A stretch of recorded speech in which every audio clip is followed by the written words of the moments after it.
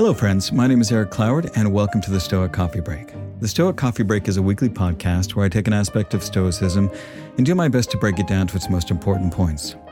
Oftentimes, that's me just discussing a topic of Stoicism that's important to me and sharing my experiences. Other times, that's me interviewing other people or being interviewed.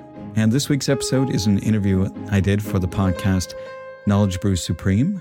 The host of that is John Chansey. He has a doctorate in education. He's down in Oklahoma City, and we had a really great conversation. We ended up talking probably about an hour and a half, 2 hours, and just a really good time. John is a very smart, very interesting, and very warm person, and this was a really fun interview to do. So I am going to rebroadcast that here this week, and next week I will have another new episode ready for you. But until that time, enjoy my discussion with Dr. John Chansey. My guest for today's show is the one and only Eric Cloward, who is the host of one of my absolute favorite podcasts. It's called the Stoic Coffee Break Podcast. It's an awesome podcast to check it out if you haven't done so already. Eric drops a weekly episode. Usually it's centered around a topic related to Stoic philosophy. The episodes are usually somewhere between 10 and 15 minutes in length, or about the time it takes to enjoy a cup of coffee. They drop on Sunday nights, and I usually find myself walking my dog Monday morning, listening, along to start our day as we're walking through our neighborhood. So love this show. Can't say enough good things about it. Absolutely had to have a fellow podcaster on, and so happy to have Eric here on the show today. So with all that said, welcome to Knowledge Brews Supreme. Eric, how are you doing today? I'm doing well. Thank you. Of course. So, I've only sort of briefly beginning to scratch the surfaces of Stoicism, philosophy. Like I've read a few books, kind of introductory books. I remember a little bit of what I learned in intro philosophy, but when I got interested into Stoicism, I looked for podcasts, and yours is one of the first that came up, and I was immediately hooked. So what I'm curious about initially is how did you come across or find Stoicism? Did somebody introduce you to this topic, or did you find it on your own? And kind of relatedly, what was it that attracted you specifically to Stoicism? Okay. Yeah, so I have Tim Ferriss to blame for it, which I'm sure a lot of people do as well. And I've been listening to and reading Tim stuff for years. I think I picked up the 4-Hour Work Week, like plenty of people. Shortly after it came out, I was at Barnes & Noble and just happened to see it, picked it up. And while I didn't necessarily implement everything that Tim did or anything like that, I'm a software developer, and that's what I've been doing for years. What I appreciated about Tim and what I appreciate about him going forward is that he's willing to really test things in a way and push himself to trying to find great ways to do things better. And I know a lot of people bag on him, but I think Tim is probably at least my impression of him is he's probably one of the most self-aware people. Like he knows that he makes plenty of mistakes, and he's willing to do his best to own those, and his willingness to continue to push himself and push those limits is always very impressive.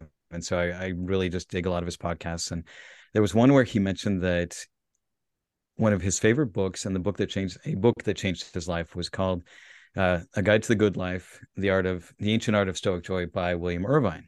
And I was like, and I'm kind of a wordsmith. I have a very large vocabulary. I love words. Etymology is something that's very, very interesting to me.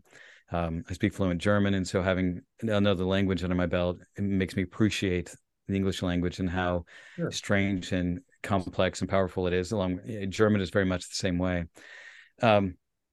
And I was like, Stoic joy, that sounds very very contradictory or paradoxical. And so I was like, okay, let's see what this is about. And I honestly had no idea that Stoicism was a philosophy at the time. I just knew the term Stoic, and was just like, okay, somebody's Stoic and they're very, unemotional or whatever. And I was like, your typical definition of it.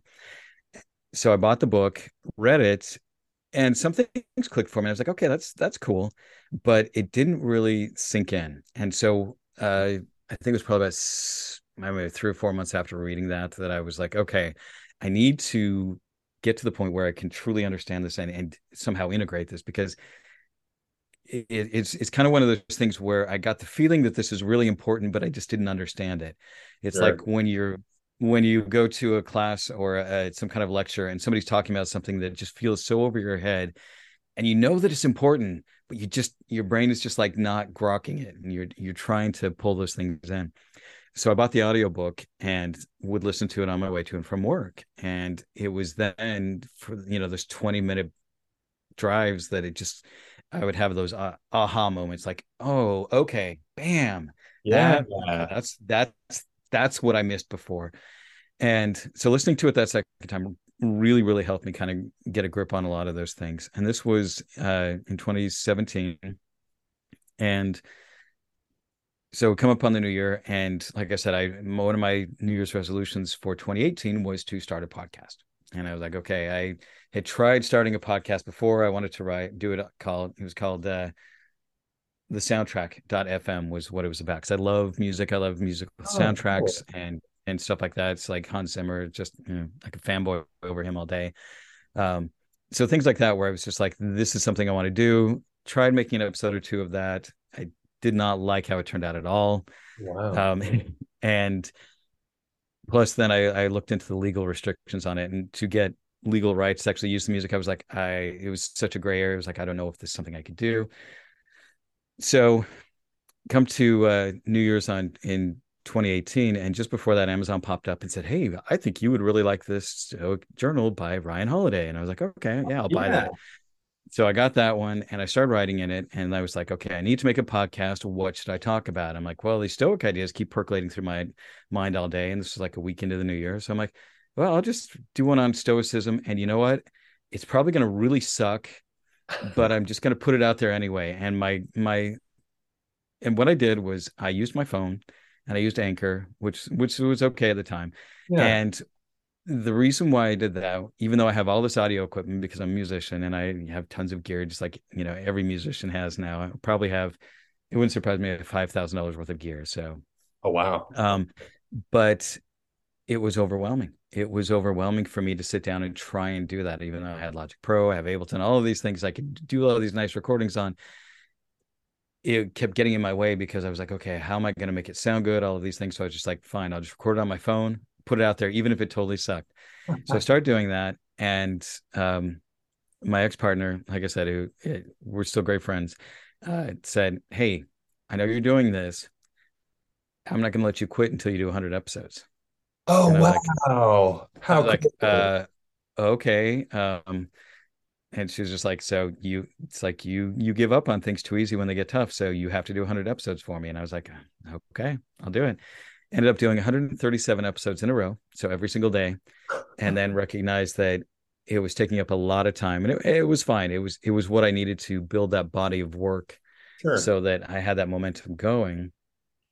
And then I turned it into a weekly one after that, did another 30 episodes, and then just kind of felt burnt out. And so I took a break for about a year and a half.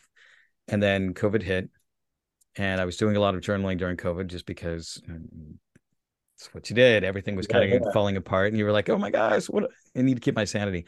And I just had a lot of ideas, and so I started back up after about a year and a half.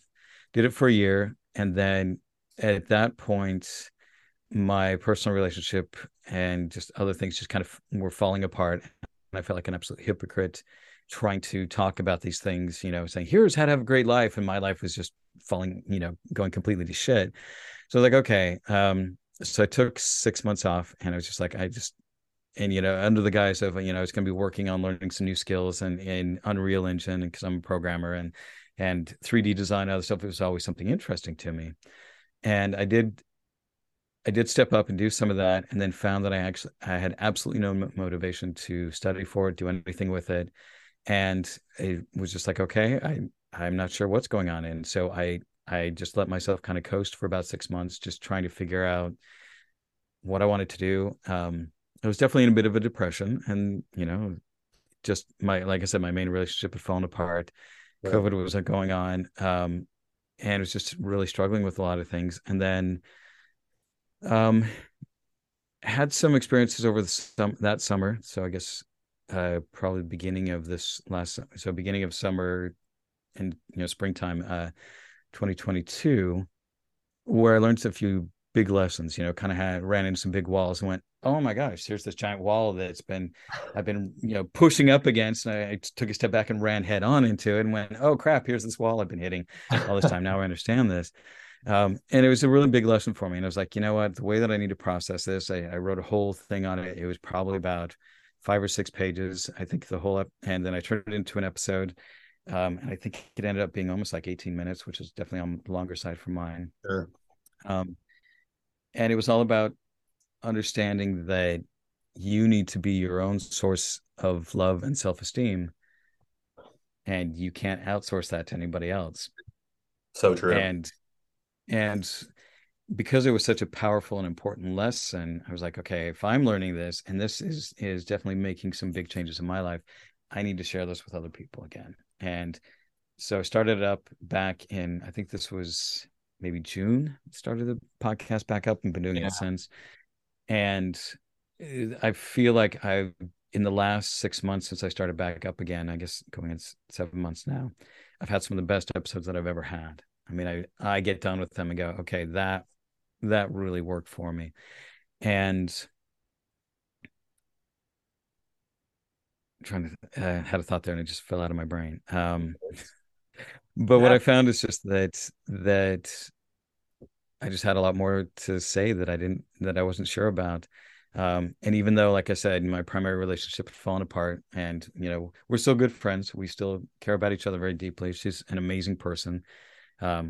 You'll never find me speak poorly of her, just because she's great. And a lot of the problems were just me and dealing with the trauma and everything that I had growing up, and finally confronting that and finding healthier ways to be. There was a lot of codependency in the relationship from my side, simply because, and this ties back, and I'll bring this up and we can talk about this more a little later, but what that lesson in understanding that you have to be your own source of love was that on the flip side of that, there was that codependency with it. And so while I was working on this, I was having a hard time letting go of this. So sure. I was like working on the love part, but I hadn't figured out how to let go of the codependency part. And the thing is that if you rely on somebody else for your source of love, or being that source of love for you, and you don't have it within yourself, it doesn't matter how much somebody else loves you. It will never be enough. It will never fill you. Yeah. And so they can pour all the love they can onto you and be the best and most amazing partner and do all of these amazing things for you, but it will never be enough love for you until you learn how to love yourself. And that was one of the biggest things that I learned this last year. And over the last probably 2-3 months, I've had so many big aha moments and things where I felt like I had all these puzzle pieces and I had sections of the puzzle kind of put together, but still plenty of them that weren't. But I had all these pieces, and finally, over the last few months, like the full picture of the puzzle emerged, and I went, okay, now I understand where all of these things are coming from, why I acted the way that I did, where all of these things are, and how to move past them. And having that big picture has just been phenomenal. So the last few months have just been massive growth, massive changes for me. And yeah, it's been wonderful. The other thing that has happened is back in September, I sprained my ankle really, really badly. And I've been getting back in shape. I'd been walking a lot and cycling and everything, and trying to get back into that, because that was great for my mental health. So when that happened, and then September, October is when the rain started to hit here. And so between that, relationship failing, and then all of these things kind of cascaded back down, and I definitely fell into a bit of a pit again. And then around Christmas, New Year's, kind of reemerged from that. And so things are really on an upward trajectory right now, and just feeling really good about life. So anyway, that's kind of, I talk a lot. I'm a bit long-winded, which you wouldn't think so from my episodes, because they're only like 10-15 minutes, but no, I love it. This is great. I do want to kind of touch on something you mentioned earlier. You talked about, like, initially, I just find this fascinating, kind of the origin stories behind podcasts, because you said at the time, your partner at the time said, hey, I'm not going to let you quit till you get to 100 episodes. One of my first, within the first 10 guests I had on my show, shout out to BJ Gador, one of my former guests on this show. We talked about podcasting afterwards, because he's a fellow content maker, podcaster. And he said, hey, if you're going to stay in the game of making podcasts, get to 100 episodes. If you just don't even worry about who listens, get to 100 episodes. If you can do that, people will come. They'll find you. If you just put it out there, eventually it will. It Yeah. doesn't matter if it starts off bad at the beginning, kind of like you were saying, hey, just put it out there, whatever it sounds like, great. So I think that's really cool to kind of hear that. It's kind of a similar origin story. I find that stuff sort of fascinating. So that number 100, I think, is if you can get to that point, you've really got something going. And I'm just so happy that you're continuing to put out such great content that you did not stop at 100. It's and also just happy you're back making content as well. So I I want to now kind of talk about stoicism sort of at large. You touched on this a little bit, so maybe I kind of know your answer, but I'd love to hear a little more in depth. But what do you think is the biggest misconception people have generally about stoicism? Like it's not just about being quiet and the reserved, kind of like that strong, silent Gary Cooper type that Tony Soprano talked about. What do you think? Is that what else do you think, or is there other misconceptions people have, or how would you address that? Yeah. Yeah, I mean, I would say that that's the core misconception is that Stoics are, it's all about emotional repression. And it's not, it has absolutely nothing to do with repressing emotions. I mean, Stoics absolutely feel their emotions, but what they do, at least what I work on doing, is just understanding that where those emotions come from. Sure. We like to think we always put the onus of our emotions, not always, but too often we put the onus for our emotions on somebody else. Yes. So even just this week, I had somebody that I was very close to kind of freak out on me, and they're a bit emotionally immature. I absolutely adore them, and they're a wonderful person. Obviously, I'm not going to name names, but Sure. It's okay. got really upset with me, and just like you made me so angry, I'm starting to cry. We were texting about some stuff, and it was like, and I didn't want to step up and say, well, actually, the emotions are coming from the thoughts in your mind, and if you would think better thoughts, then you wouldn't be mad. I didn't say that or anything. I said, well, I'm sorry that you're having a really hard time with this, and uh, and I talk about this quite a bit. Is that our language is structured in a way that we externalize what happens to us. We put the blame for what happens in our lives on everything outside of ourselves. We have a hard time understanding that our perspective, how we view the world, truly is the way that the world we experience the world. Right. Right. And I think that's probably so. The biggest misconception for me is that people think that Stoics don't feel emotions, and it's not that. It's just that we feel emotions for sure, but we're able to feel them. We're able to process them. We're able to manage them ourselves and not put the blame for how we feel on anybody else. We can also look at things and say, this person is yelling, screaming at me, and we decide how we want to feel about that. One of my favorite life coaches says, nobody can make you feel anything without your permission. Wow. And, when I first heard that, I was like, what is she? Wait a second. And the more I thought about it from a Stoic perspective, I was like, yeah, that's absolutely right. Meaning if I came up to you and started yelling, something at you in German and you had no idea what I was saying, you wouldn't know whether to be upset or not. I could be saying the nicest things in the world, but saying them loudly and yelling in your face, but you wouldn't, because you didn't know about it. The only way that you would be able to form some kind of response would be the thoughts in your brain of going, well, is he saying something mean or is he saying something nice? Is he saying something funny or is he being mean? Should I feel threatened? It's all about our perspective on it and our perception of what's going on. And so Stoics recognize that if they allow this person to come in and poke at them and push their buttons and disturb their tranquility, that they've just given all this power away to somebody else. They've said, here, you have the power to rile me up. Whereas a Stoic just looks at it and goes, wow, look at this person. I mean, there's all this vibrations coming out of their mouth. I mean, when you think about it, that's all that's happening is that we get upset over airwaves that are moving, are vibrations coming through the air from somebody else's mouth. Or we get upset because they, made markings on a page. And that's really what it is. So when you think about it at the very literal sense, which Stoics like to do, it's kind of that essentialism. Like you look at something for its the essential things. Are these scribbles on a page worth me getting that upset about? Are Mhm. these vibrations in the air worth me getting angry about and losing my shit over it? And for plenty of people, the answer is yes. They, because they don't think of it that way because of that lack of self-awareness. And so Mhm. I think, so as a long-winded answer, yes, I think it is the whole trope of Stoics are very, they just very unemotional and everything like that.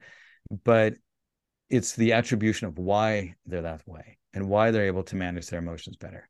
And to me, what's 10 times more powerful is somebody who can step up, feel their emotions, can have, be right in the shit of something going on and, be in a really rough and tumble situation and still keep their cool and still be able to be like, you know what? I know what's going on here. I mean, I think of it like George Clooney. To me, he's like one of the coolest, the epitome of cool people, Yeah. because he has this persona, and and I'm sure he's like this in real life, is because most actors, what you see on screen is very similar to who they are, for the most part. Is he has this just ability that people can throw all kinds of shit at him. The situations can just go completely foobar, and he just kind of goes, "All right, well, what are we going to do about this?" There's never a screaming and yelling and it's your fault and you need to do this. It's the, okay, what are we going to do about this? How are we going to manage this? And there's just this factor of, it doesn't matter how upset I get, it's not going to help anything. What can I do to actually do something? And I think Sure. that's, so I think the long and the short is the attribution of why somebody is stoic, or what the term stoic means, is the misconception, not stoic, being Sure. stoic in and of itself. That's fascinating too. And so I guess sort of reflecting on my own, kind of personal understandings of Stoicism, like I'll read it and I feel like I understand it on a theoretical, like intuitive level, but I also, just for fun, I play club rugby, just amateur level. And Mm-hmm. I find myself realizing some of the exact things you're saying. There's sometimes where you're playing this game and emotions are very high. Sometimes my own teammates are screaming at me, and my own initial reaction is almost to like, why are you, kind of that default reaction of getting upset because they're upset at me. But then it's like, can't take that stuff personally. And I think kind of seeing stoicism in that way has sort of allowed me to kind of take a step back in some of those intense emotional episode. So it's really cool to kind of hear you talk about that as well, because I think that's like 100% true. And yeah, I think that's a really cool way to sort of, conceptualize stoicism. Um, so you are very well read when it comes to stoicism. Like like every time there's episodes, you're dropping quotes from like Marcus Aurelius, Epictetus, all these like big names. Some are maybe people have heard of, some not, which is really cool because it introduces me to more philosophers. But what I'm curious is, do you go outside of stoicism and do you read other schools of philosophy? Maybe it's like to compare, contrast. And if so, maybe which ones have you dabbled in, or maybe, or if you haven't, I guess not. But Yeah, I would say probably the first one that really spoke to me, years ago, and this was even while I was still Mormon. And Mormons are very territorial, if you will. Like, sure. if you are Mormon, you are not supposed to read anything that's anti-Mormon or anything that might be witchcraft, or they have all these weird ideas about a lot of things like that. But I found that Buddhism actually was very interesting to me. And I think the reason why was because uh, I was initially kind of introduced to it through M. Scott Peck's book, The Road Less Traveled, which Ooh. was probably one of the best books on psychology that I think has ever been written.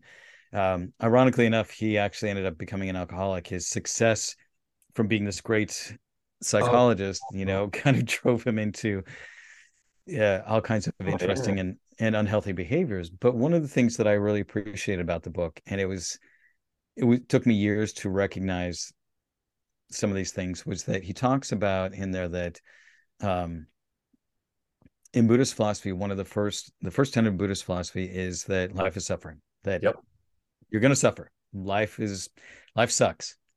But the second tenet is, if you recognize that life sucks and you accept that life sucks, it doesn't suck as much because you just recognize, man, this is what's going to be in life. Yeah. And the next big thing is that suffering comes from attachment. And what they mean by attachment is that the Stoics would call it externals. You put your Mhm. value on things that are outside of yourself. You look for being fulfilled by things outside of yourself. You put your happiness on things outside of yourself. You put your happiness on your house or your car or your lover or your spouse or your children. That yes, while all of these things should bring you joy, they should be things that feed you joy, not the things you are dependent upon about that joy. And that comes Right. back to that whole idea of like, if you want the source of love for yourself and acceptance, then it doesn't matter how much is feeding into you, you're going to be empty. And Buddhism is very much the same way. When it talks about attachment, it means that you are placing your happiness on things that are outside of you. And that's exactly what Stoics do. So to me, Stoicism and Buddhism are basically the same thing, just a slightly different language. It's kind of like if you Yeah. understand German and you go and find Dutch, you're like, oh wow, this is okay. I can go into, it's they're so similar. They just use different words for some of the same, but very much the same concepts. The core teachings, I would say, are probably like 90% aligned. Uh, Buddhism is a little bit more woo-woo in a lot of ways, whereas Stoicism tries to be a bit more rational about things and try and use Sure. logic for those things. But the end result is pretty much the same. I mean, you find a good Zen master, and he's just going to tell you, you're like, how do I make the world better? It's like, well, the world is perfect how it is. Okay, well, if it's perfect how it is, why would I want to grow and be better? That's up to you. Yeah, That's yeah. and so it's that same thing of like Stoics are like, well, just be happy with what you have in life. Well, if I'm totally happy with what I have in life, does that mean that I shouldn't try and be better? It's like, no, because that's part of what life is becoming greater than what you are. Yeah. But the problem is that, and this is one of the problems that we have in our thinking, and I think a lot of it, people who listen to my podcast are pretty aware that I'm not a big fan of most religions. Mm. I think that with any school of thought, whether it's religious, philosophical, scientific, whatever it is, you need to be very self-aware. You need to be very conscientious and pull the things that work and be very skeptical of the things that don't. Never Yes. accept something just because somebody said it, except hook, line, and sinker, which is how I was brought up. And I recognize that while there were some things about the Mormon church that I really appreciated, there were plenty of things that just didn't work for me. And it actually caused me a lot of stress and pain in my life. But I didn't understand that because it was told, this is the truth and the only truth, and you must accept this truth or you're going to hell. And so I'm like, okay, I'm accepting this truth, but I feel horrible about it. And I'm totally unhappy. So I think that being able to pick and choose and recognize what works for you and what doesn't is probably one of the most important things about that. Yeah, I So totally agree. I love hearing you talk about meditation too, whether it's here on this pod right now or on your episodes, because that's sort of I discovered, Buddhism. I wouldn't necessarily call myself a Buddhist. I haven't been to a temple in quite some time, but I used to, study meditation at a temple, and I did my doctorate using meditation as an intervention in school. So I'm very pro meditation, and hearing you kind of connect the dots between stoicism and meditation, I think is like only open my eyes and kind of enhance my own meditation practice even more. It's kind of more focused on that sort of self-awareness you're talking about. So I think that's just absolutely cool to hear. Um, I want to now kind of switch gears just a little bit. I know you talked about this a moment ago when you were talking about sort of your podcast origin stories, creating the Stoic Coffee Break. So as you mentioned earlier, you recently took a break from the Stoic coffee break. Personal issues you talked about just a moment ago, and also on your podcast.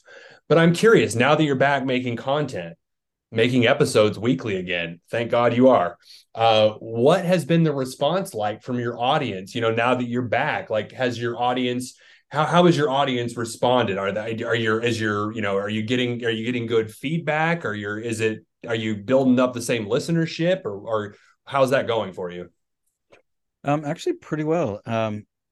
So at its peak, probably a year ago, I was probably doing double what the listens are now, but it dropped down to maybe like, you know, 10% for a while or Oh wow. 8%. But there was still steady, excuse me.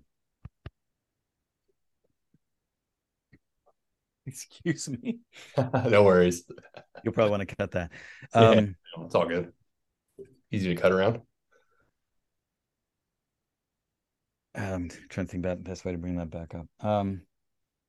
Yeah. So as far as, my listenership, it did drop for a while, obviously, when I was offline. But it seems to be coming back fairly well. And I would say probably in the next month or two, I'll probably hit back to where I was prior to when stopping. Uh, the nice thing about my content, and I've gotten this quite a bit, is that basically it's evergreen content. It's something that I've put out there that it's topical as far as it's on the topic, but it's not, you know, time related. You can listen to it at any time and it's fine. I do bring up some events here and there that have happened. Like there was one episode where I can't even remember when it was, but like I talked about Sarah Silverman, and people were like, because she did this really cool thing where this guy was trolling her and was just being a complete ass on Twitter. And rather than snapping back at him and being, just rude or anything like that, Sure.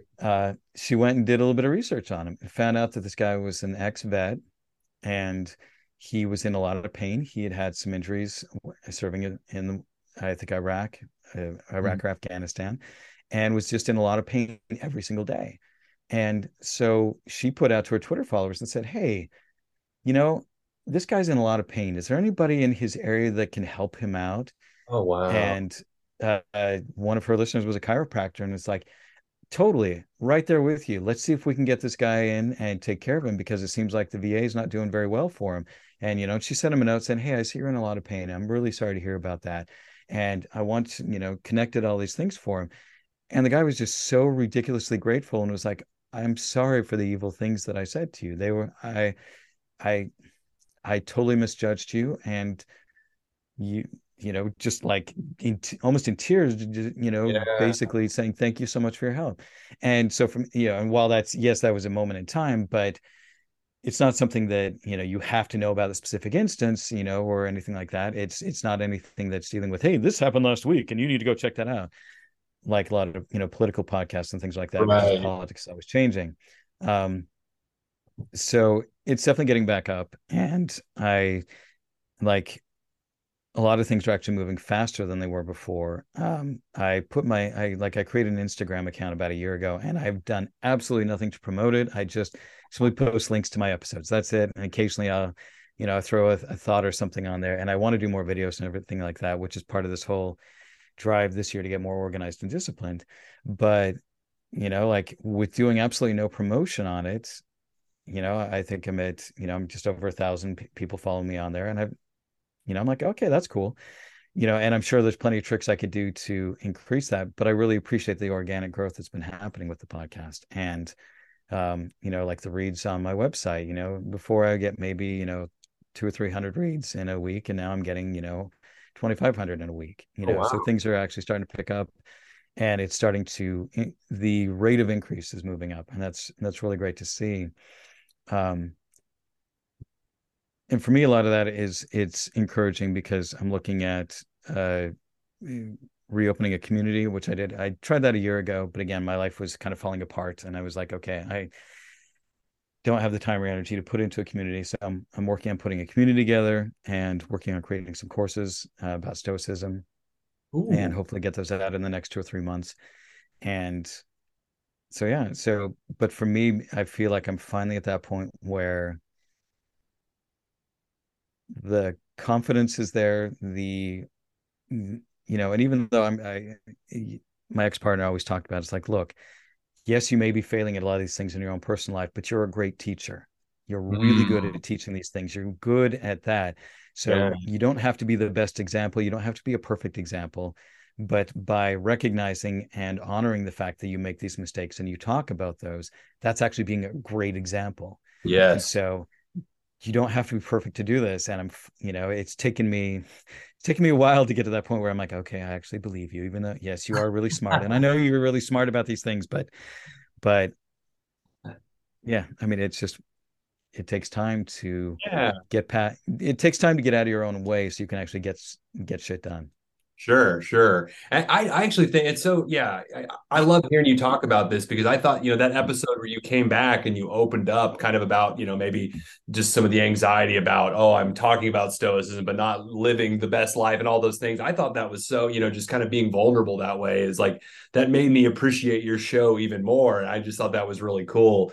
And also it's cool to hear you talk about like seeing kind of the traffic, whether it's to your website or your podcast, increase, because that's something I watch as well on my own show, and watching it grow, not necessarily because I'm wanting to see the numbers go up for whatever, monetary reasons or anything like that, but just simply knowing that there's connections happening. Because I think that's sort of what podcasting is all about. Like, sure, I can sit around and talk into a mic and hear myself do it all day, but as long as I'm making connections with people listening, or people like you coming on my show, like, I don't really care who listens as long as I just keep making connections. So I'm happy. I'm so happy to hear things are going well, and I hope my listeners right now can hear this. If you're not aware, another reason to listen to Eric's podcast: he has one of the most soothing voices when it comes to a podcast. So if that alone should bring you to the table, then the stoicism is great too. But it's just a great audio for me whenever I listen to his show. So I want to talk specifically about the title of your podcast. It's one of the things that really intrigued me when I think I went onto Spotify and looked up stoicism, or stoic, maybe even, just as like,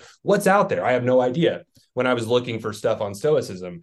And I immediately caught my eye. Your show caught my eye because it not only mentioned stoicism, but it talked about coffee. And you said, hey, this is a show that you can listen to while over a cup of coffee. So I love this show. You've got it seems like it's inspired by coffee. It's centered around coffee to some extent, So I'm just curious, are you a coffee drinker? Do you have a favorite blend or roast of coffee? I'm currently drinking a cup of Gavalia dark roast. They're not a sponsor, but my gosh, if they wanted to be, I would plug their stuff all day. Yeah. So the way that came about, kind of two things. I originally titled the podcast Stoic Meditations, but then I think there were like three or four other Stoic meditation podcasts out there. Yeah, yeah. The most famous being there's an Italian professor, Magnolio Pugulio, I think is his name. I'm totally butchering his name, but he has one called Stoic Meditations, and he's like a professor in Italy and of classic studies, and really great guy. And so I was like, well, I don't want to be competing directly with him, and so I went on a domain hosting website, and I was like, okay, Stoic, and what kind of domains are out there? And I saw Stoic Coffee, and I was, and there was like Stoic.life, all these other ones, and I was just like, Stoic Coffee, that actually sounds really good. Plus, given that I'm, now no longer Mormon, it's kind of like, giving a finger. So I'm like, okay, it's my way of rebelling against that. And yes, I do drink plenty of coffee. I'm not particular about any particular brand, that, which is kind of the funny thing. There's this one, it's a Hawaiian blend that I really, really like. It's Kauai something. It's a blue bag, and I'm totally blanking on the name, but they have one. It's like a coconut caramel crunch, which I absolutely love. Then I buy these other ones that are from a company in Idaho, believe it or not, but they have these great flavors in there that I really enjoy. And so I'm not a coffee snob by any means. I prefer a medium roast, but Javelia is wonderful. And I butchered it. I'm sorry. No, Javelia is wonderful. I really I've been to Burning Man 5 years in a row, or 5 years. I went 5 years in a row. And one of the things we would do is we found these Javelia almond milk coffee things, and I'm lactose intolerant, and they were these, the box, coffee in a box kind of things, and they were so ridiculously yummy, and you could drink them cold. And so we would take those, and they would be our coffee down at Burning Man. So we didn't actually have to brew coffee. We could just do that. And then they, the stores around here stopped carrying them, and we were so frustrated. These big yellow things. I loved that stuff. So when you said Javelia, I'm like, oh yeah, their prefab coffee like that was just absolutely delicious. But I found that, there's a lot of great imagery with that. It's, coffee, as we see in our culture, it's kind of like gets you started and all of this kind of stuff. But it's also, oftentimes coffee shops are a great place, just to go chill out, in a place to kind of read a book and kind of reflect on things. So for me, it just kind of, as a brand fit, if you will, from looking at it branding way, it just really fit, because it just kind of was a nice, all the images they kind of came up with, coffee and coffee shops and stuff like that, just kind of seemed to work, of like sitting around and taking your time to think about things and enjoying things. So yeah, Excellent. so that's kind of where it came from. Yeah. Yeah. I love that. I love to hear that. I need to be more, I need to be, I guess more upfront when the title of this podcast is Knowledge Brew Supreme, of course. But sometimes people will ask me, "Are you referring to brewing beer?" And I'm like, "No, it's brewing coffee. I got beer every now and then, it's fine, but no, give me a cup of coffee all day. I'll take that all day." So, uh, Yeah. love to hear that. So, now I want to kind of switch gears because not only you have most of your podcast episodes are speaking into the mic about a topic of stoicism. Maybe it's, something you're thinking about or something you're wanting to share. But you also have episodes where you're interviewing, you bring guests on. I've noticed you've been having more of those episodes, which I think is really cool. Do you have maybe like a bucket list guest for, your show? Is there like a current philosopher of stoicism or somebody, or maybe not just one philosopher, but are there people maybe you're really wanting to bring on and chat with about stoicism, maybe that you haven't done so yet? Um, yeah, I mean, honestly, kind of going back to the Ursprung, the original for me would honestly be Tim Ferriss. Oh, Sitting yeah. down and talking with Tim and just chatting with him. What I like about Tim is he's very smart, but he's also very humble. He tries to understand his limits. He's willing to push himself. He's willing to own his weirdness and his mistakes. Um, and he just seems like he's a pretty decent guy. And he was the reason why I got into Stoicism in the first place. I did get to tell him that one time I went up to a Oh, conference in Seattle for Creative Live, which is Chase Jarvis's thing. And he and Chase are super close friends.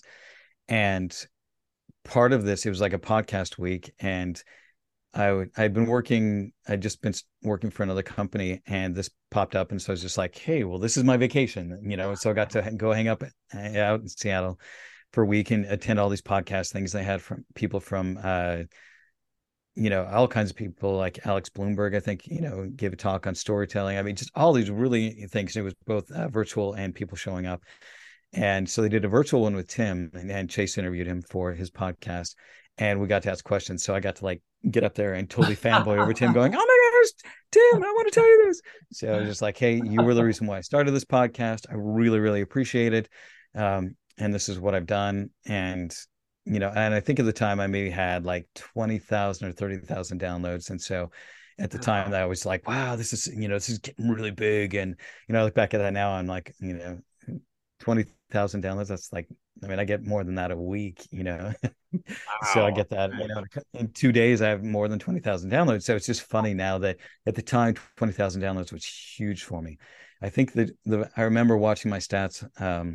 I think by episode like 40, I had like 5,000 downloads and I was just like, oh my God, 5,000 people downloaded my podcast. 5,000. Whoa, that's crazy. Um, and now I think it's like over 6 million or something like that. Goodness. Yeah. Wow. So, and it's, I would like to get to the point where I have, it would be awesome if I had like 1 million a month or something like that, but that's going to take a while to get there. But I think before I just put it out and just hoped that it would take off on its own. And now I'm actually more actively looking at ways to promote that. And part of that is bringing people on the show, but part of it is I just want to get different perspectives on things. Sure. And for me, while yes, it's great you're hearing my perspective on this, and I appreciate, I get plenty of compliments of people saying, hey, I really appreciate your perspective on these things. I'm just one person. And for me, I need to expand the way that I think about things and having different people on there to not just, you know, confirm what I already know, but to help open insights for me. And that's, I think, one of my biggest drivers is that I'm not content on just knowing what I know and regurgitating what I know, but taking what I've learned and doing my best to stretch that out even further. So I really appreciate being able to talk and with other people on that about that. So I think Tim would definitely be a big one. Another one for me would be Brooke Castillo. She's a life coach. She teaches Oh, the life cool. coach school, and her her podcast is called the Life Coach School, and basically she has a school where she she has life coaches and so on. Um, but she drops all kinds of just massively important lessons, very similar to me. And a lot of her ideas are basically just stoicism packaged up in a very modern format. Oh, And cool. so I really appreciate a lot of what she does. And so I find that when I'm struggling with things in my life, that I will, go for a walk and pop on one of her episodes, and it really definitely kind of resets the gears. But what I love is that she's incredibly transparent about who she is, and transparent about what she's trying to do with her life. She tells you that, hey, we almost made $50 million last year with my school, and I'm this year I'm going for 100. And people are like, oh, how can you be so brazen about that? She's like, look, because I'm doing my best to add as much value back into the world so that I'm worth $100 million for a number of reasons, because that stretches me to become more valuable to the world. Yeah. Because I have to be, what I did to make 50 million was great, but what I have to do to make 100 million is put even more value out into the world. And part of that, making that 100 million, is helping other people put more value back out into the world. And so I really appreciate her point of view on things. So she would be phenomenal to chat with. Trying to think who else. I mean, they're just. I mean, I'm sure there's probably a pretty big list, but right now I've just been, picking people that I know that I find that I really learn a lot. So, like, the last one I put out was with my friend Trevor, and Trevor contacted me on LinkedIn about a year and a half ago, and talked about, he used Stoic principles in his company, and he just lives 4 hours south of me. Oh, nice. So I've gone down, had lunch with him and stuff before. Plus he's in software, so we can talk shop on that. But he's just a really, really interesting guy, and it was really fun chatting with him, because he's really good about applying stoicism in a lot of ways. He has a lot of self-discipline, I think, but then he talks about, he's like, and then my 11-year-old can just go bing and push that button, and he's like, and so that's been my Achilles heel that I've had to work on. And I'm like, that's so fascinating, because, like, for me, my kids were super easy, and a lot of it was because growing up I was incredibly mindful about how I wanted, if I ever had kids, how I wanted to raise them, because my growing up was so terrible. And I was Mm. like, so I had a pretty strong idea of, like, at least I'm not going to do these things. And so I worked really hard to try and be a good father. But my personal relationships, I didn't really have a clue on how to manage those things very well. But he and his wife have a very strong relationship and don't seem to have these issues that I run into in personal relationships. So it's fascinating to see how we're both very intelligent people, but coming at these problems, you know, that's my Achilles, and that's what I've had to really work on. Whereas him being the father and being patient and not letting the kid get under his skin is, one of his little Achilles heels things. And so for me, it's just fascinating to see people who are incredibly successful at some things, just have this giant weakness. And that's great, because I want other people out there to notice that I'm not perfect when I talk about these things. I make so many mistakes and mess up so many things in my life. The one thing that I am is I'm pretty tenacious, is that I recognized at a young age that I wasn't very happy, and that I could learn how to be happy, because I had friends who were genuinely happy. They weren't putting on that fake, like, look, I'm so happy. I'm so, whereas I Yeah. felt like if I were trying to be like them, I would have to fake it. Whereas they were just genuinely happy. And I was like, okay, there's something I'm missing in this life, and I got to figure this out. And Stoicism finally given me a lot of that. And because it teaches you how your brain works, it teaches you Yes. that you are in control of your thoughts and your perspectives. And because of that, you are in control of your happiness. But that you shouldn't go out and try to be happy. What you do is you try to go out and do good work, try to be a good person, try to, be busy doing things to just make a good life. And then happiness is a byproduct. You can't Mm. make yourself Yes. happy. There was an episode I had called The Unpursuit of Happiness. Like, stop trying to be happy, try to Yeah. be useful, try to be valuable, try to do good things in the world, and Yes. happiness will just come. Yes. Um, so I don't know if you know, the etymology of happiness comes from happenstance, and happenstance means lucky circumstances. Yeah. Yes. It's just, that's where it comes from. And so we like to think, oh, we should go out and be happy, and it's like, well, you can't be happy. You're happy because things just happen to come aligned that way. Right. And so stop trying to be happy with your life. Just try and live a good life, and then happiness will come. And there's plenty of times where it won't. I mean, life is 50-50. You're going to have shit, you're going to have greatness, and you can't have one without the other. And we keep wanting to have the one and ignore the other. And the problem is, when you ignore the other, that's where that and taking on the darkness and going, yeah, you know what? I'm sitting in this shit and this really sucks right now, but I can sit with this and I can live with this and I can be good with this. And if I can be okay when my life is falling apart and I feel like the world is chaotic, but I'm still okay. Okay, then I can probably be happy just about anywhere. Yes. But if you're so delicate about your happiness that all these things have to align, then you're not really talking about happiness. You're talking about comfort. You're Yeah. talking about pleasure.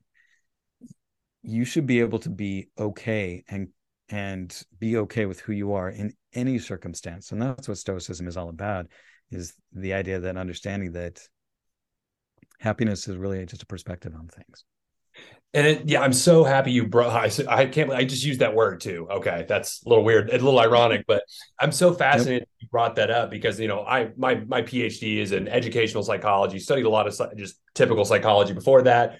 Read Buddhism, now reading Stoicism. And I think those kind of three perspectives have really helped me see that yes, happiness is a good thing, but maybe as an individual or even collectively, we should value things like contentment more than just pure happiness because if you're able to be, like you said, comfortable or happy in any situation, if you can be content where you are, no matter what's going on, the happiness will come. Just let it. It'll do its own. It'll do itself. You don't have to worry about it anymore. And I think that's a hard lesson for people to figure out. I think it's one I'm still working through, but kind of hearing you talk about it, in those ways is resonating with me right now, at least personally. So I want to follow up on this with the last question, sort of a related question. There are so many wonderful scholars, philosophers when it comes to Stoic philosophy. You share wonderful quotes, I think, that really kind of help tie some of your larger points together in your episodes, like whether it's Marcus Aurelius, Epictetus, or modern, Stoic philosophers. So I'm curious, if you could bring one and only one, you got to pick one. If you could bring any Stoic philosopher from any time period, whether they're dead or alive, who would you go with? Are you going to go with Marcus Aurelius, or are you going with somebody else? Like, and why? Why for your pick? Um, wow, that's a tough one. I think I guess I'm going to rank them, but That's fine. That's cool. But your number one would be your first pick, I would assume. yeah. So kind of starting from the lower, I think Marcus Aurelius would be fascinating just because here was a man who was kind of uncorruptible. He, Yes. he was so powerful. I mean, he could have had anything he wanted. He could have been Caligula if he wanted to, and he wasn't. So I find him as just a fascinating example of how to find that balance and live a life like that. Next up, probably number two spot would be Epictetus, just because I mean, in a way, he's kind of grumpy, but I appreciate just his frankness and his clarity of Mm. things. Um, and I would say he's probably my favorite, just straight up Stoic philosopher. But I think as I'm starting to understand a bit more, at least, and this is very, how would you say it? In the moment, because I mean, I think we always have favorites and they always flux. It's like my Right. favorite song this week is this, my favorite song next week is this other one, and that's okay. Exactly. But more recently, I've just been really fascinated by Socrates, or Socrates, if you're saying the Greek. And the reason why is not necessarily because of what Socrates taught, or that he had these phenomenal ideas. Where Stoicism for me was, here's a lot of these principles that, like Epictetus, Marcus Aurelius, and Seneca teach us, which have been exceptionally helpful for me. And they were the things that I was able to take and ground myself and kind of have some foundation built. So I think Stoicism was that great foundation. But what I loved about Socrates, and part of this was inspired, believe it or not, I was playing Assassin's Creed, the one that's Odyssey, which is set in ancient Greece, and they Yeah. have a character of Socrates in there, or Socrates as they call him, and whoever does the acting and wrote the script and everything just does a phenomenal job of really doing a great job, because Socrates really makes you question everything in such a powerful way. He doesn't say this is what is. He says, "Oh, really? Are you sure that's what is? Let's think about this. How can we question things in a way so that we can understand?" And there's never any definitives. It's all about questioning your perspective. And so it's kind of the meta version, or the metacognition version, of a lot of the Stoic ideals. And obviously he was before the Stoics. The Stoics were highly inspired by him. But his ability to really step up and question himself, question his reality, question everything in such a way. It's such an incredibly powerful tool. It's not just like a doctrine or a dogma where he says, here's A, B, C, D, and E. And if you do A, B, C, D, and E, you're happy with life, which is what religions to me are. That religions are very prescriptive. They're just, here's the thing you do. If you do these, you will be happy. And I found that growing up in a religion that was very dogmatic like that, I did all of these things and I wasn't happy. I Right. followed exactly the way they said. And I just was like, yeah, that's great that you think that, but I'm still doing all of these things and I'm still very unhappy because it's all performative. It's all of these surface layer things. Am I dressed the right way? Do I have the right beard? I mean, whatever it is that you Yeah. have, it's all about these performative things. It's never about what's really going on down deep, because I mean, I grew up in Salt Lake and it's very much about the look of things. So Mhm. by all looks, my family was a good Mormon family. Everything was fine. Everything was great. We had there were 4 kids in the family and 2 parents, and they were married after 25 years, all these things. But if you had been on the inside, you would have seen, here's my dad who was, latent bisexual. I mean, the reason my parents got divorced is because my dad was having sex with men on the side. Oh, wow. And I finally told my mom. My mom was just like, okay, I can't do this anymore. Right. And, and I'm sure that I'm not very close with many members of the family on my dad's side anymore. He died in 96. Right. But um, for a long time, he was so scared of that. He was so ashamed of that. And he did not want anybody to know about that because that would conflict with his public persona that he had to create. And he was terrified. My mom was going to tell everybody. My mom was like, that's your garbage. It's not my secret to share, Right. and I share it simply because I recognize now that people need to understand that there are people who are caught in this culture that is so damaging, and I want them to know that you're not alone. You're pretty normal. I mean, if that's part of who you are, own up to who you are and just be that person. If my dad had just been a happy person but had been in a relationship with a man but had been happy, I would have been totally on board with that. I would have been like, oh my God, my dad's happy. He's a great dad. I love being around him because he's such a Yeah. happy person. Yeah. And and in many ways, he was a great guy. There were so many great things about him. Um, Sure. Sorry, I kind of got off topic right there. Oh, I love it. It's Uh, great. but I find that anything that is too prescriptive and just says, hey, this is how you have to live your life, I'm incredibly suspect of that, Yep. which is why I appreciate Socrates, which is why I like a lot of the kind of Zen masters and a lot of the Zen philosophy. It's not about telling you this is how to live, but it's teaching you how to question things. Mhm. Alan Watts teaches you to think. He's like, did you think about it this way? Or what questions could you ask about this? Yes. Um, and so it's very much about, I mean, but even Socrates, he still had his principles. Here are the principles you need to understand. And then once you understand those and have that foundation, that bedrock, then you can start to ask the hard questions. Then you can start improvising on these things. A great book that kind of fills some of those things in for me in a very different way is called The Way and the Power. And it's Ooh. a book about Japanese swordsmanship. And it's all about understanding Japanese swordsmanship from a kind of a meta way of looking at it. And I heard about it from Tim Ferriss had a podcast. And I can't remember the guy's name. He was a retired basketball player, brilliant player. And I just, I don't care much about sports at all for the most part. I did try and play rugby for a little bit at one point, What'd but you hold on? Hold on. What position you got it? If I'm talking any former rugby play, what'd you play? What'd you get to into? I only went to like 4 practices because it took me an hour and a half to get there all the time. So it was more of just I went out and I tried playing, and then it was like, you know Sure. what, I've got a kid at home. It's just taking up too much time. So Okay. Fair I enough. didn't even remember all the positions, but I had played soccer in high school and wrestled, and so I always thought that soccer before high school, but wrestled in high school, and so I always thought that'd be fun. Yeah. Um, Yeah. but anyway, so I'm just not a huge sports person per se, but I really appreciate his perspective on things. He's a very, very smart guy, and I wish I could remember his name. But he recommended this book. Tim's like, "What are you reading now?" He's like, "This book, The Way and the Power," and I was just like, "That sounds fascinating." And to me, it's one of those books. It's a meta book. It's one of those things where it doesn't just teach you something. It doesn't teach you hacks. Doesn't teach you these things. It changes how you think. Oh, And wow. for me, I really like things that change how you think. Yes. Another one along those lines is Finite and Infinite Games by James Karst. It it's only about 100 pages long, but it is one of these books that changes the way that you view the world. It changes how you think about how people interact with each other.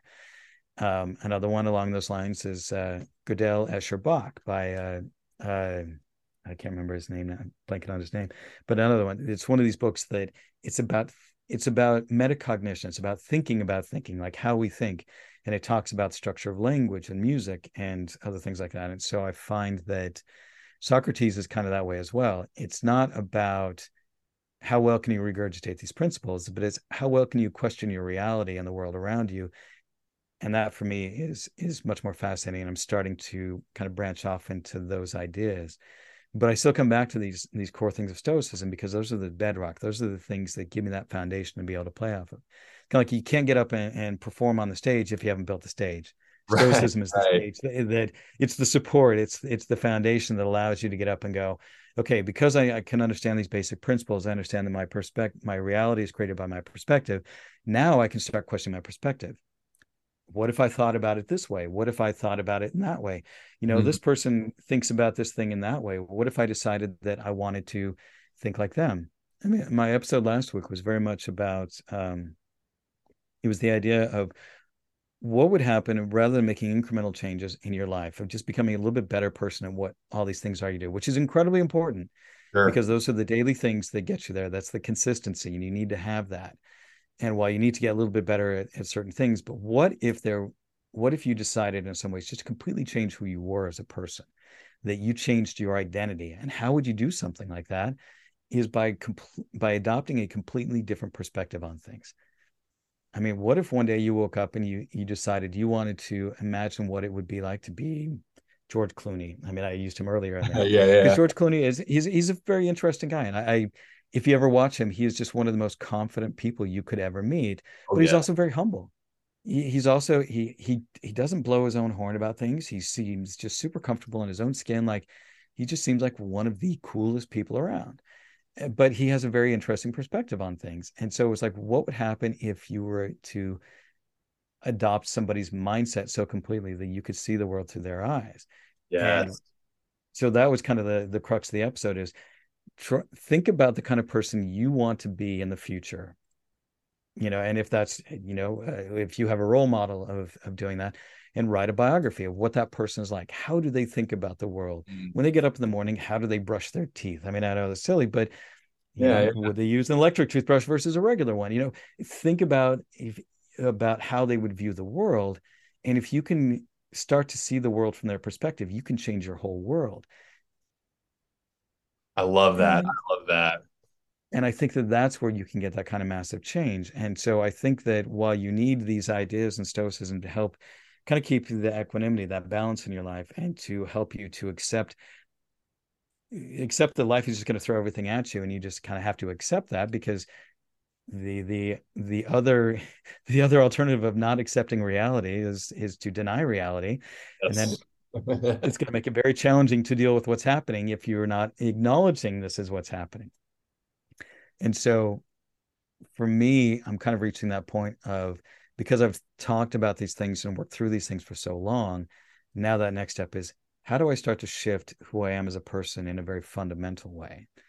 And like, for example, and this is where you can focus on very specific things too. And this is where I talked about earlier in this, and I've talked about in a number of episodes, that one of the biggest things that I learned over this last year is that I needed to be my own source of love. Mm. So who is somebody that I know that loves themselves in a way that I appreciate? Oh, How wow. could I start treating myself that way? How could I be that kind of loving person towards myself? And so I thought about people that I knew that I considered very loving and compassionate people, um, or at least people that did a really good job of being able to map out their boundaries well enough to go, this is who I am, and I respect and love who I am, and I care for who I am in a way that I found um, just in a very sustainable and supportive, not in an egotistical sort of way, like I'm the greatest thing that ever happened. I mean, people who are braggarts just annoy the crap out of me because it's just like, yeah, whatever. If they're bragging in a very humble and just honest way, like, yeah, this is who I am, this is what I'm good at, I have no problem with that. You know, if somebody is an amazing pianist, or like if Yo-Yo Ma talks about cello and he says, well, I'm really good at because I do these things, I'm not going to go, oh, he's so egotistical. I'm like, this guy's a master, Yes. you know.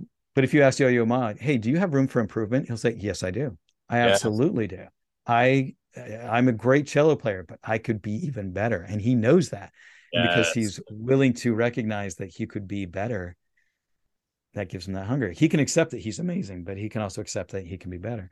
So the same idea is that learning to love yourself and learning to be that way is probably one of the most important things that I learned this last year. And that's a radical shift. And so I had to shift who I was as a person, as being, I am a loving person. I am somebody who is really good at loving myself and loving other people. And so how do I practice being good at loving other people? Well, I practice loving myself. It And it's starts not there. about and it's not about thinking I'm the greatest person in the world. It's just about accepting me for exactly who I am, Yeah. because I'm not going to be perfect, and that's okay. But for a long time, I was just like, oh my God, I'm such a terrible person. And it was just like, I would make a mistake. I get angry about something, and then I just beat myself up, and it just, it would spiral down. And it was just like, this isn't doing me any good. This is just digging me back into that hole that I just climbed out of. I just dug myself back in. So first thing was to stop digging that hole. So when I make a mistake, I don't beat myself up over it. I own it and go, you know what? I really screwed up on that. And I don't like the way that I did that. How could I be better about this? And okay, Eric, you love yourself. And so working on that has been a big thing, but I had to shift my identity. I had to shift that I was a very loving and kind and caring person. Hmm. And so I act like a person who tries to be loving and very kind. And so, like I was saying earlier, that friend of mine who texted me earlier this week, you made me so angry and I'm so mad because of what you did that I want to cry. I wasn't mad. I wasn't like, we shouldn't do that. I was just like, wow, I'm really sorry. I'm really sorry that you're really struggling with this. And I just want you to know that I still love you. I still care for you no matter what. And I'm sorry to see you in so much pain.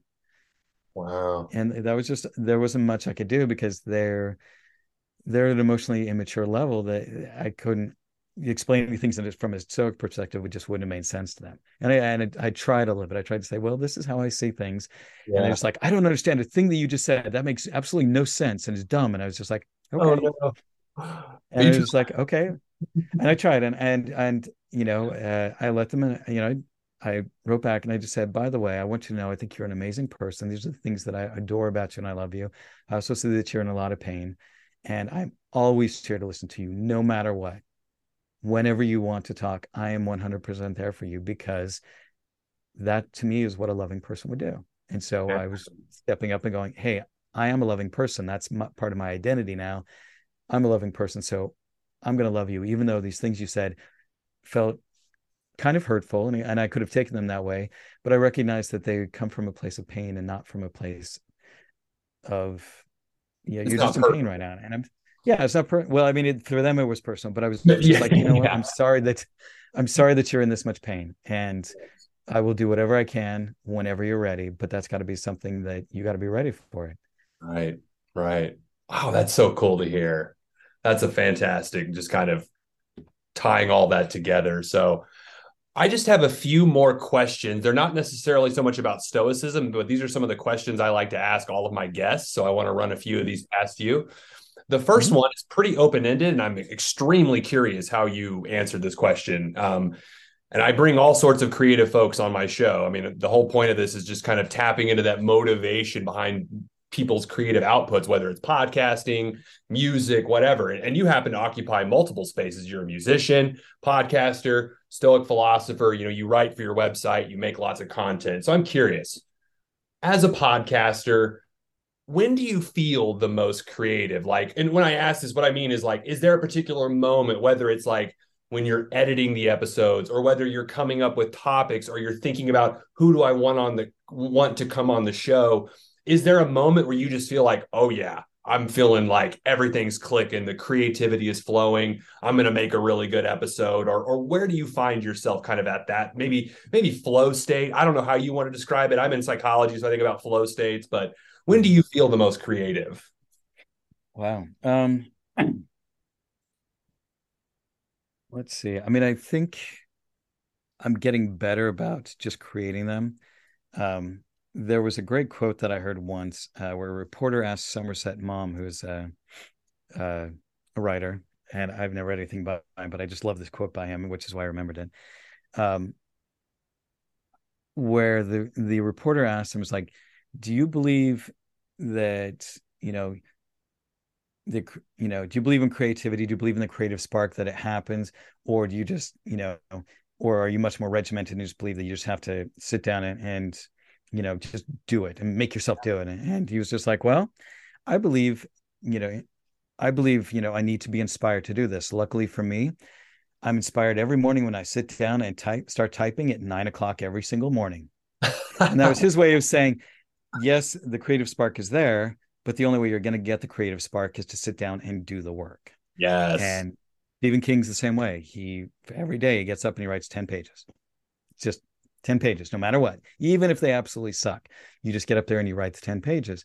And for me, some days are better than others. Like last week's episode, I had written half of another episode, didn't like it. Mm. And this was probably about 8:30 Sunday night. I was like, this is not coming together. And so I kept getting distracted doing other things. So I grabbed my iPad and went upstairs, sat in the kitchen, and just wrote on my iPad because I only have one screen. And so it was really hard to do anything else. I use Yeah. Scrivener as my writing tool because the autocorrect on it is probably one of the better ones. And so it's super fast. And so I really it helps keep my flow going a lot faster because I don't have to worry about, oh, wait, no, this word is this. It does the autocorrect so much quicker on it. And so I can really kind of start flying on it. And plus it's just I know the interface really well. I like how it looks. Um, so I started writing there and wrote for 2 hours, 2.5 hours, I think.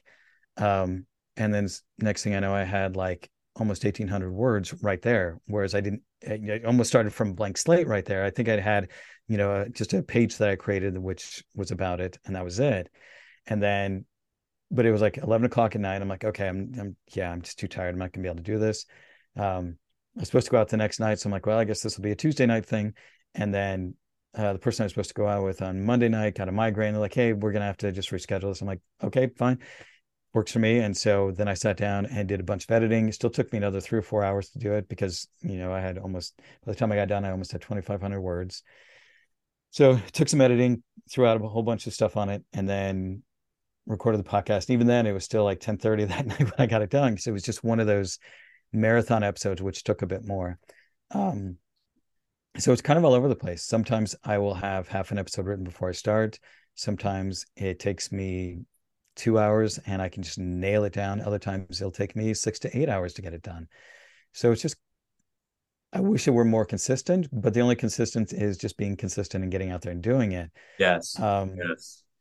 the other thing is just that I found that I think my quality of episodes has gone up dramatically over this last year, simply because I've been doing it for so long, and because I've got what 240 some odd episodes now. You've got a lot of reps. You've got a lot Yeah. of, experience there. So So that's really helpful. I find that I'm able to speak on microphones so much better than I used to. There are very few ums, very few so's. Even and I'm getting better when I do interviews now. There's a lot less of those as well. I'm better at just sitting down and writing things down. And it's also starting to show up in other areas. So at the beginning of the year, I decided that, part of my New Year's resolution, I was going through a whole bunch of different things I wanted to get better about this year. And while I'm a musician, I'm self-taught. I taught myself how to play piano, and I play by ear very, very well. I had a few music lessons when I was about 6 or 7 on piano for like 2 months or something, and that was about it. Then, but I knew enough where I could read some notes but I would just listen to songs and I sit down and play them, and I was just like, okay, I want to. That's kind of how it worked. And then I took a music theory class and went, oh, so this is what I've been doing this whole time. And I was in choir. I was in choir, so I could read music okay, but I wasn't great at reading music. But I understand chord structures and I can read a chord sheet. If I've heard the song, I can probably pick it out pretty well. If I've heard the song and I have a chord sheet, I can pretty much come up with a nice arrangement for you. But I was like, I still suck at sight reading. So since the beginning of the year, I've been working on a song from the musical Chess, which I loved musicals when I was in high school and college and stuff. And I've just been sitting down and playing that for at least half an hour every single day and just learning the actual rote part and working on that. And I've been doing that since the beginning of the year, and it's really coming along. And so what I'm working on now is trying to fit more formal practices into my life and Yes. to put a bit more structure into those kind of things. And with my podcast, I'm starting to do that a little bit more too. I'm working on trying to create kind of a general structure of what each episode should be. I had that for a while and I was doing pretty well with it. And then it kind of, fell by the wayside just because I got pretty comfortable with it. And now I'm kind of working on trying to reintroduce that a little bit and come up with some basic, just some basic formats of this is how it's going to be. Like, I'm sure you've noticed there's some commonalities. The first thing is I ask a question or two at the beginning of it and I say, have you ever, or do you think about this? Well, today I want to talk about this idea and see if, and explore it a little bit deeper. And then I usually have a quote or two to start off with and then start discussing the topic, a little bit more in depth, try and give some examples of, hey, this is where you might run into this in your real life. Now that we've discussed this is the core thing, here's some examples. What can you do about it? What are some things you can do? And then try and give some practical steps. So I think that's kind of my outline of how I structure every episode, because I want people to walk away with having thought about it, having understood what the real problem is, and then understanding ways they can actually do something about it. But what's fascinating for me is I love to take an idea and see if I can flip it on its head and say, well, what if the opposite is true? Oh, This is wow. what I thought. What if the opposite, or maybe not the exact opposite, but what if I looked at it from a different perspective? What if I thought about it, from a side angle, or what if I flipped it on its head and said, what if, could the opposite be true? Because I think that far too often we believe everything we think. We So true. think because we had that thought, it must be true. And Yes. so if we and so to make sure that we don't do that, that we don't fall into our own, excuse me, our own, I guess the best way to put it, one of my favorite quotes by Lorena McKenna, when, do you know who she is? I'm not familiar. I'm not. She's a Celtic musician, and Okay. Okay. she for years, like she like made her own cassette tapes when she was first starting out, and then she made her own CDs, and she ran her own publishing company for all of her records and stuff like that. And then finally, when she got big enough, she went to Warner Brothers and said, hey, I sell 100,000 a year, let's work out a deal. And so one of her first songs actually got on and got radio play, and she was suddenly, all these people like, oh my god, she's amazing. And she's like, yeah, I've been doing this for 12 years now, and she already had 4 albums out before the song came out. And I remember there was an interview with her, and I can't remember the exact word of it. She's like, yeah. And they were like, isn't this so great, you're having all this success? And she's just kind of smiling. She's just like, well, there's one thing that I've learned in my career. It's like, well, all these great things are being said about you and everything. It's like, yeah, I know. But there's one thing I've learned in my career is don't believe any bullshit. Don't believe the bullshit that everybody says about you, because there's going to be good, there's going to be bad, there's going to be praise, there's going to be stuff going about you. But she's like, just, I'm still the same person that I was yesterday before my song became this big hit. So she's like, I'm still going to do the work. I'm still going to get out there and do that. And I think that, God, I kind of lost track of where I was going with that. But I think that what I like I say, and what I try and do in my podcast is to give people some ways to think about things differently and not just accept things at face value, but to see if the opposite might be true, or to see if there's a better way of looking at it that can be more useful than what we consider conventional wisdom. And I think that that's really what I'm trying to do in my episodes is question, like as they say in Westworld, have you ever questioned questioned your reality? Are Yeah. you doing that on a daily basis? Are you questioning, could it be like this? Could it be like that? Because when you start doing that, you may find that even if your reality is X, looking at it from perspective Y might just be a better perspective to look at it because you're able to move through things a little bit easier. I dig that. I like that. I really think, yeah, that big emphasis on putting in the work. I kind of think it's sort of what we were talking about with happiness earlier. It's like if you just do it, get into the habit, get into some consistency, I think sort of the rest of that stuff, the creativity, that stuff kind of starts to fall in place. But like you said, it's that stage, if you're missing the stage, kind of the platform, it's really hard to kind of at that point, then creativity kind of feels like happiness. It's happenstance. Maybe there's days you're creative and other days you're not. But if you're relying on that, that may only take you so far. So I think it's really cool to hear you talk about that process because I find myself, I try to work on podcasting stuff or creative output, just at least work on it a little bit every day. Maybe I don't write an entire show every day, but I try to at least keep the habit up, and that way I can, kind of stay fresh with it. So one last kind of two questions, not probably near as serious or as heavy as that last one, but I'm just curious. I love asking people this. What are you watching or reading or listening to these days? I don't want to assume you do all of those things, but is there any kind of content right now that you're consuming in some way or another that you're really excited about? Wow. Yeah, actually, so obviously I mentioned Brooks' podcast, The Life Coach School, which is always Yeah. great nuggets of wisdom. Um, I just finished up listening to Stories of Your Life by Ted Chiang. So there was a movie that came out a few years ago called Arrival, and it had Amy Adams and Jeremy Renner in it. And it's a sci-fi movie, and just really, really enjoyed it. Kind of blew my mind. And it comes from a book called Story of Your Life by Ted Chiang. And this is a collection of short stories. And he has an ability to synthesize physics, mathematics, linguistics, religion, um, uh, all kinds of things like that in these very high level ways, but to make them into incredibly fascinating and interesting stories. And like I would get done with an episode and just be like, oh my God, my head hurts because that was such a wild and crazy and amazing idea. And I mean, I would tell you about some, but some of them are very surprising. So I don't want to give those things away. And the audiobooks are fantastic. The two narrators in it are just phenomenal. But really enjoy stuff that changes how you think about the world. And these stories all do that. Um, uh, in Arrival, basically, it's about how would we communicate with aliens who had a completely different communication structure if they came down to talk to us. And there are multiple ways of communication. There's audio communication, there's visual communication, there's writing. So there's all these different things. And thinking about them is different channels of expressing different concepts, which for me was really fascinating because speaking German, there are concepts in German that are really hard to explain in English. And when you learn another language, you actually have a different personality in that language. So who Yeah. I am in German is different than who I am in English, simply because there are ways of thinking in German that I can do that are very hard in English. There's some things that are in English that are easier than they are in German. There's sometimes where I try and explain something to my German friends. It's like, wow,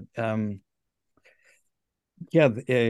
And luckily, English has twice as many words as any other language in the world, and German has half as many, but it's still second up.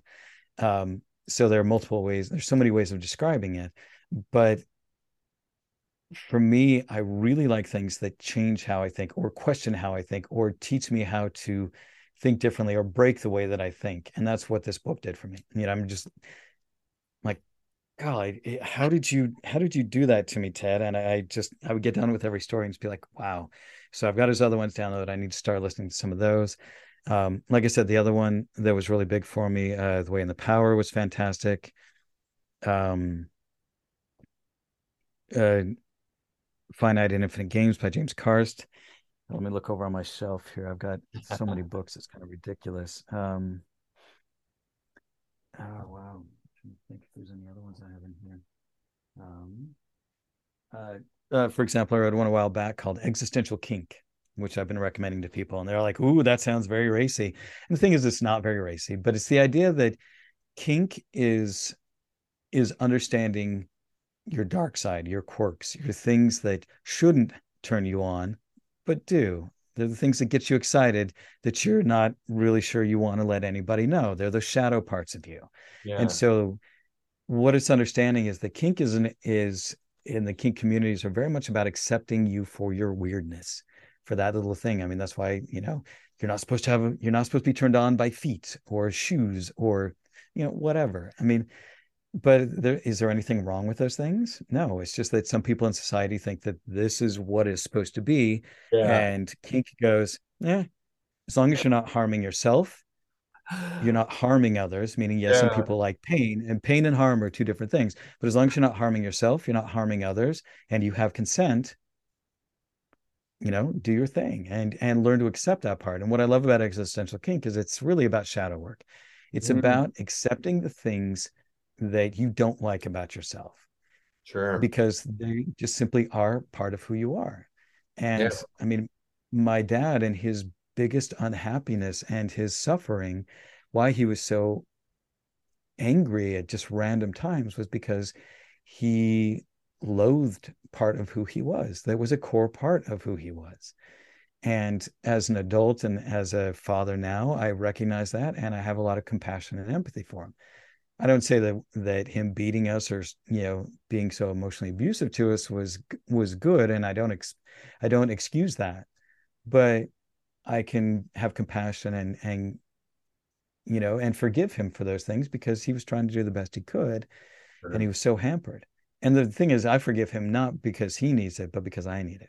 Because That's if the I sit and hold on to, yeah, if I hold on to that, then I'm the only one who's suffering. He's dead. He died in 96. So for me to just sit and hate him for those things, all it does is bring misery to my life.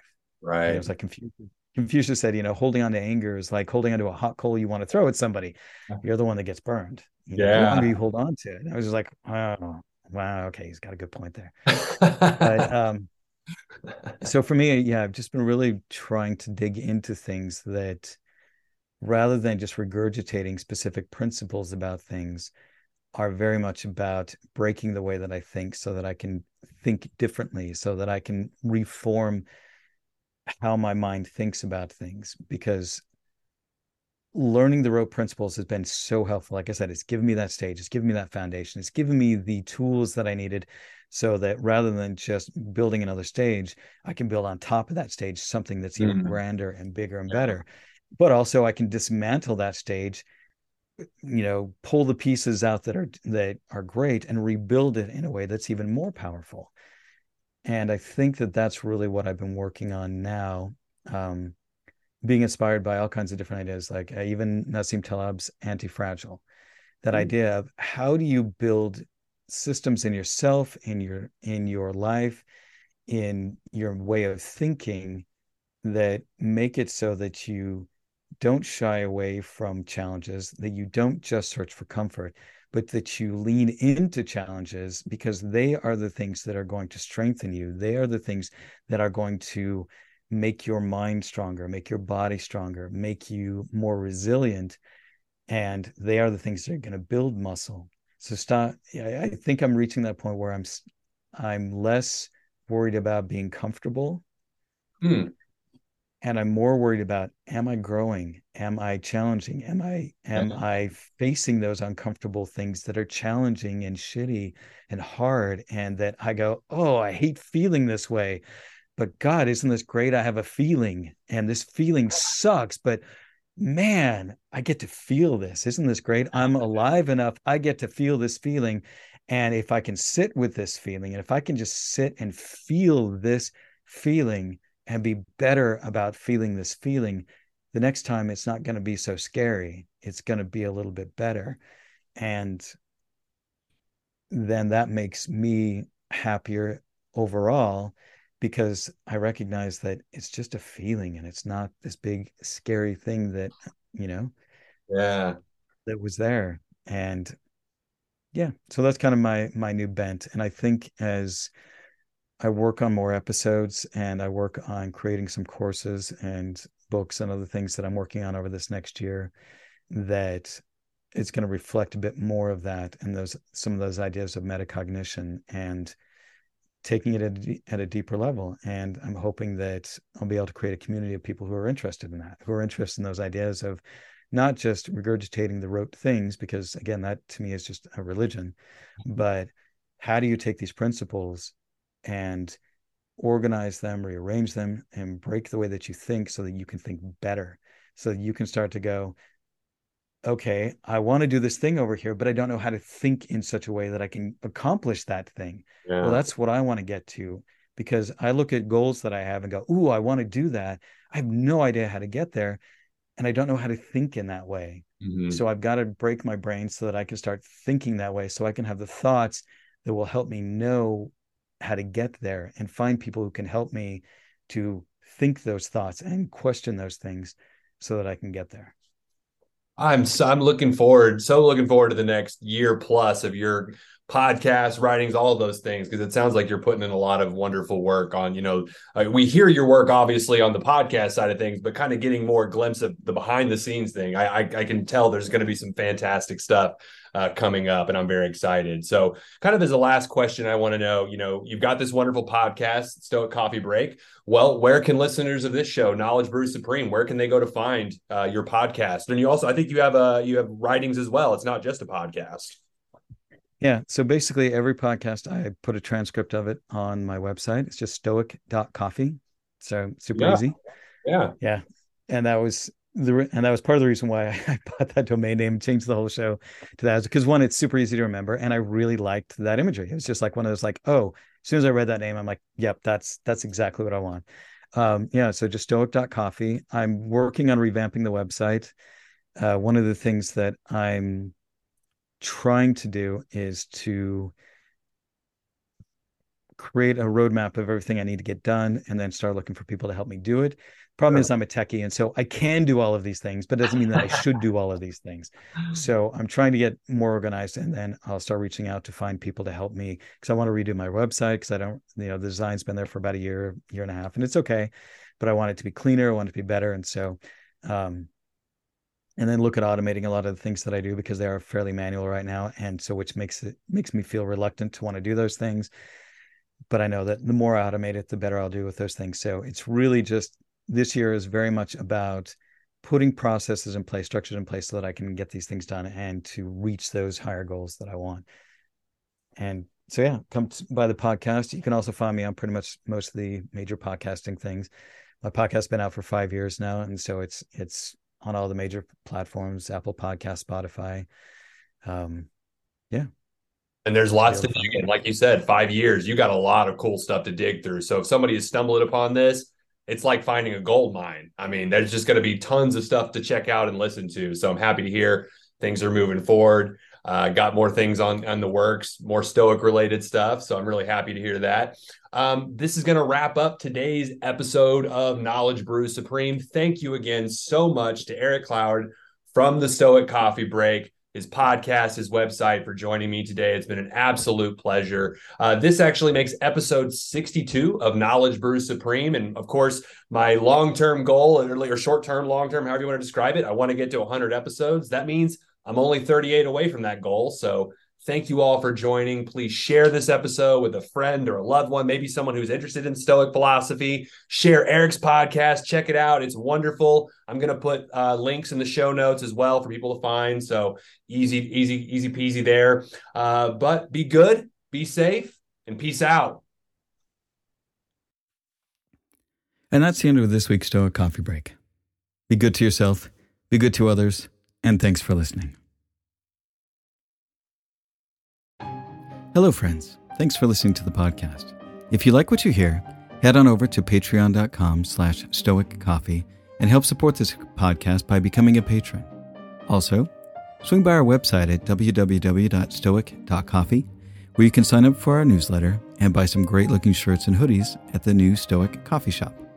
Also, if you know of somebody that would benefit from or would appreciate this podcast, please share it. Word of mouth is always the best way to help this podcast grow.